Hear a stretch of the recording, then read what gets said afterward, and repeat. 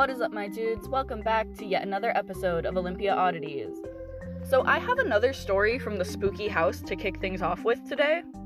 I was down there like a week or two ago spending the night, and I woke up in the middle of the night to go to the bathroom. I'm still kind of jumpy there, even more so at night, but for some reason when I woke up that night, I was so convinced that there was going to be something staring at me from the corner near the bookcase that leads into the secret room, that my eyes just instantly locked onto that corner. Nothing was there, of course, so I just got up, did my thing, and then went back to bed. When I woke up the next morning, though, Steven asked me, hey, did I mention anything about ghosts to you during the middle of the night? And I'm instantly, kinda creeped out, but I didn't remember him doing anything like that, thank God. So I asked him why, and he said he had a weird dream or something about something standing in that corner that night. And he thought that he'd said something to me in his sleep, because he does that sometimes, about ghosts, and that he had scared me. Well, we guess it was just his dream, but I definitely think that it's sort of weird that we both sensed something weird about that corner the same night. I'm not really quite sure what that was all about, and I just really hope that Steven never says anything scary to me in the middle of the night again. Today's episode does have a content warning, as I'm going to be talking about the murder of a child, and when we get to the suspects section, sexual abuse of children will be talked about. So if that's something you don't want to or can't hear about, feel free to skip this one, and I'll see you again next time. For today's episode, I'm going to be telling you the story of Lindsey Baum's disappearance and the mystery that still surrounds her death.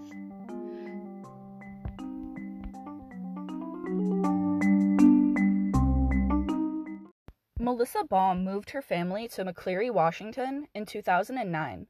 She was recently divorced and looking for somewhere to start fresh. Melissa, her daughter Lindsey, and her son Joshua all packed their bags and moved from Tennessee to the small, quiet town in Washington. To Melissa, it seemed like an excellent place to raise her kids. Residents of McCleary let their kids play outdoors without much worry of stranger danger, and they were often allowed to walk to their friends' houses without an adult. Lindsey Baum was a fan of Harry Potter and Twilight. She was described as a talker and was superstitious. She was afraid of the dark and called 1 a.m. the witching hour. Her dream was to one day publish enough books to fill up her family's entire bookcase. On June 26th, Lindsey and Josh got permission from their mom to walk to their friend Michaela's house. While they were walking, Josh and Lindsey got into an argument over a bike, and Josh went back home. Lindsey finished the 10-minute walk to Michaela's house and got there safely. She asked Michaela if she could sleep over that night, and Michaela asked her mom. Her mom said no, so Lindsey began to walk home. It was getting late, around 9:30 at night, and the sun was going to set soon. Lindsey was afraid of the dark, so she was in a hurry to get home before it was completely dark out. Lindsey would never arrive back at her home. Melissa called 911 at around 11 p.m., and officers from the McCleary Police Department and agents from the Seattle office of the FBI arrived at the home. The town and surrounding areas of forest were immediately searched, but they found no trace of Lindsey. They searched in bodies of water, on the ground, from the air, and with cadaver dogs for days, but nothing turned up. Thousands of flyers detailing what happened to Lindsey were distributed throughout Washington state. Though the police conducted several interviews in the years following Lindsey's disappearance, no concrete leads ever showed up. Strangely, Lindsey seemed to sense that something bad was going to happen to her. Less than 24 hours before she disappeared, she had told her mom that she had a feeling that something bad was going to happen to her. As the years passed, Lindsey's mother never gave up her search for her daughter and worked tirelessly to spread the word of her daughter's disappearance. In September of 2017, human remains were discovered in eastern Washington. The remains were discovered in Kittitas County near Ellensburg. This location was a few hundred miles away from McCleary, where Lindsey disappeared. The sheriff's office hasn't disclosed the exact location of where the remains were found, but said that it is an area that hunters use seasonally. They described the area as remote and heavily wooded, with large cliffs and ravines. The remains were taken to the FBI lab in Quantico, Virginia for DNA processing. In May of 2018, Sheriff Scott announced that the remains had DNA matched Lindsey's, and that the remains were Lindsey Baum. While the discovery of Lindsey's body provided partial closure, so many questions were still unanswered. In a June 2019 interview, Melissa said, "Who did it? How? Why? None of these are answered. The only answer I have is my daughter is never coming home. It's been hell. I mean, she's been gone almost as long as she was alive. She also said that, "I'm angry pretty much 24 hours a day. I'm angry. I missed prom. I missed her first boyfriend, her first kiss, her first dance. She's missed everything. She was 10. Let's get into some of the theories surrounding Lindsay's death. The first theory that the police looked into was that Lindsay had run away. This theory was almost immediately dismissed, though, for several good reasons. Lindsay was just 10, and she was afraid of the dark, so it's unlikely that a kid afraid of the dark who wanted to run away would choose to do it at night.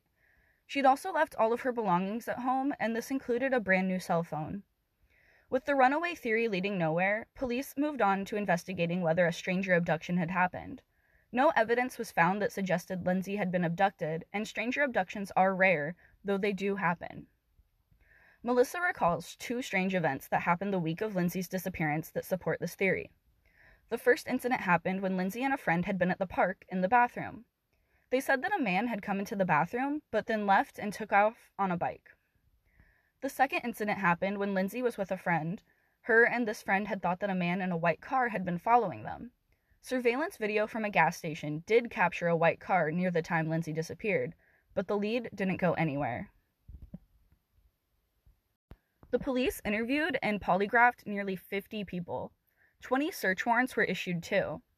One of these warrants was issued in October of 2009 on a man living outside of McCleary. This warrant was for suspicious activity and inconsistent statements. They claimed that the man had weird and disturbing conversations about Lindsay. He had also been accused of sexual assault prior to Lindsay disappearing. However, the police found no evidence at his home, and he wasn't arrested. In February 2012, investigators on the case released a video that showed a man that they were trying to identify. It was a video from a store's surveillance system and showed the man walking into the store. They were eventually able to identify the man as Tim Hartman and that he owned Hartman's Jewelry and Repair Store in McCleary. They brought him in for an interview, and he denied having any involvement in Lindsay's disappearance. He showed the investigators a certificate from the training class he had been at the night she disappeared. He said that this class let out at 9 p.m. and was located in Belfair, which is about an hour away. However, the store's surveillance camera had caught him entering the store and purchasing an item at 9:15 the night of Lindsay's disappearance. FBI agents were able to determine that his class actually ended at 8:15 that night. That would have theoretically given him enough time to drive back to McCleary and fit the timeline of Lindsay's disappearance. According to a Como News report, he later admitted that he unintentionally had given false information about where he was on that night to authorities. Hartman was also a volunteer firefighter and told Como News that he had gone on an ambulance run that night and then returned to McCleary again. The search efforts for Lindsay had already started, and he said that he joined the search for a while. He went home, but was having trouble sleeping, so he went back out and rejoined the search party at around 1 a.m. He said that he'd bumped into Melissa while out, and he drove her to the creek that Lindsay had liked to play at to search there. Investigators searched Hartman's car, home, and jewelry store. Over 100 items were seized, including rope, a fingernail, and some handwritten notes about Lindsay. Hartman claims that the police are wasting their time and money investigating him, and that the investigation has damaged his reputation. To Como News, he said, "Don't accuse me of something I didn't do. All I can do is tell them what I know, which is nothing about the little girl." Hartman has never been named a suspect in the case, but remains a person of interest. On August 9th, 2017, a relative of Charles Emery, who had legal guardianship over him, called the police and informed them that she had discovered boxes of material depicting sexual abuse of minors, young girls' clothing and shoes, magazine clippings of missing and murdered young girls, and handwritten notes about kidnapping, torturing, raping, and murdering young girls. She had discovered all of this while trying to clean out the garage of their Seattle home. On the 16th, the Seattle Police Department had obtained a search warrant for several boxes and bags dropped off by Emery's relative. Investigators began their examination and found hundreds of photos depicting child sexual abuse, used children's underwear, used condoms, and dozens of pairs of children's penny loafer shoes, with handwritten notes about kids wearing penny loafers before being abused and murdered. Just terrible, terrible, awful stuff. At the brothers' Seattle home, they found a partially burned manifesto buried along with a child's hat. The next day, the three elderly brothers living within the home, Edwin, Thomas, and Charles Emery, were charged with second-degree possession of depictions of a minor engaged in sexually explicit conduct. Edwin had been previously questioned by the police in 2013 after he had brought his computer to an Office Depot for repair and the employee working on it discovered child sexual abuse material. He also admitted that he had sexually abused his sister and his sister's daughter. He told them that he was attracted to sub-teenage girls, but no charges were ever filed against him. Investigators continued investigating the Seattle home, as well as a home that another, now deceased brother owned in Shelton. At the Shelton home, investigators discovered a missing persons flyer of Lindsay. Captain Mike Edwards, who leads the Seattle Police Department's Internet Crimes Against Children Task Force, said that it's very clear that these three individuals have an obsession with young female children. They've had this obsession for most, if not all, their lives, and they acted on it. No connection between the brothers and Lindsay's disappearance has ever been found, though.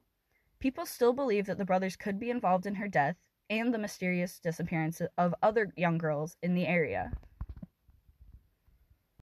If you have any information about the death of Lindsay Baum, please call the confidential tip line at 360-946-1799 or email baumtips, BAUM-tips, at co.grays-harbor.wa.us. Thank you for listening to another episode of Olympia Oddities. My sources for this episode were a Medium article titled Found in the Woods, The Unsolved Murder of 10-Year-Old Lindsay Baum by Kim L. Pasqualini, True Crime Files write-up on the case, and a Yahoo article titled Horrific Details About 3 Brothers Turned In by Family Member After Evidence About Missing 10-Year-Old Girl Lindsay Baum Found Along with Terrifying Abuse and Murder Manifesto by Emily Blackwood, and a Como News article. If you want to support the podcast, leave me a positive review, tell a friend, or follow the Instagram or Facebook for the pod at Olympia Oddities Podcast on both. I changed my personal Instagram to Saloon Ghost if you want to follow me on that. And I'm always accepting submissions for your own spooky or weird stories or any topic ideas that you might have for an episode. You can DM me anytime on Instagram or Facebook or email me at olympiaoddities@gmail.com. Until next time, friends.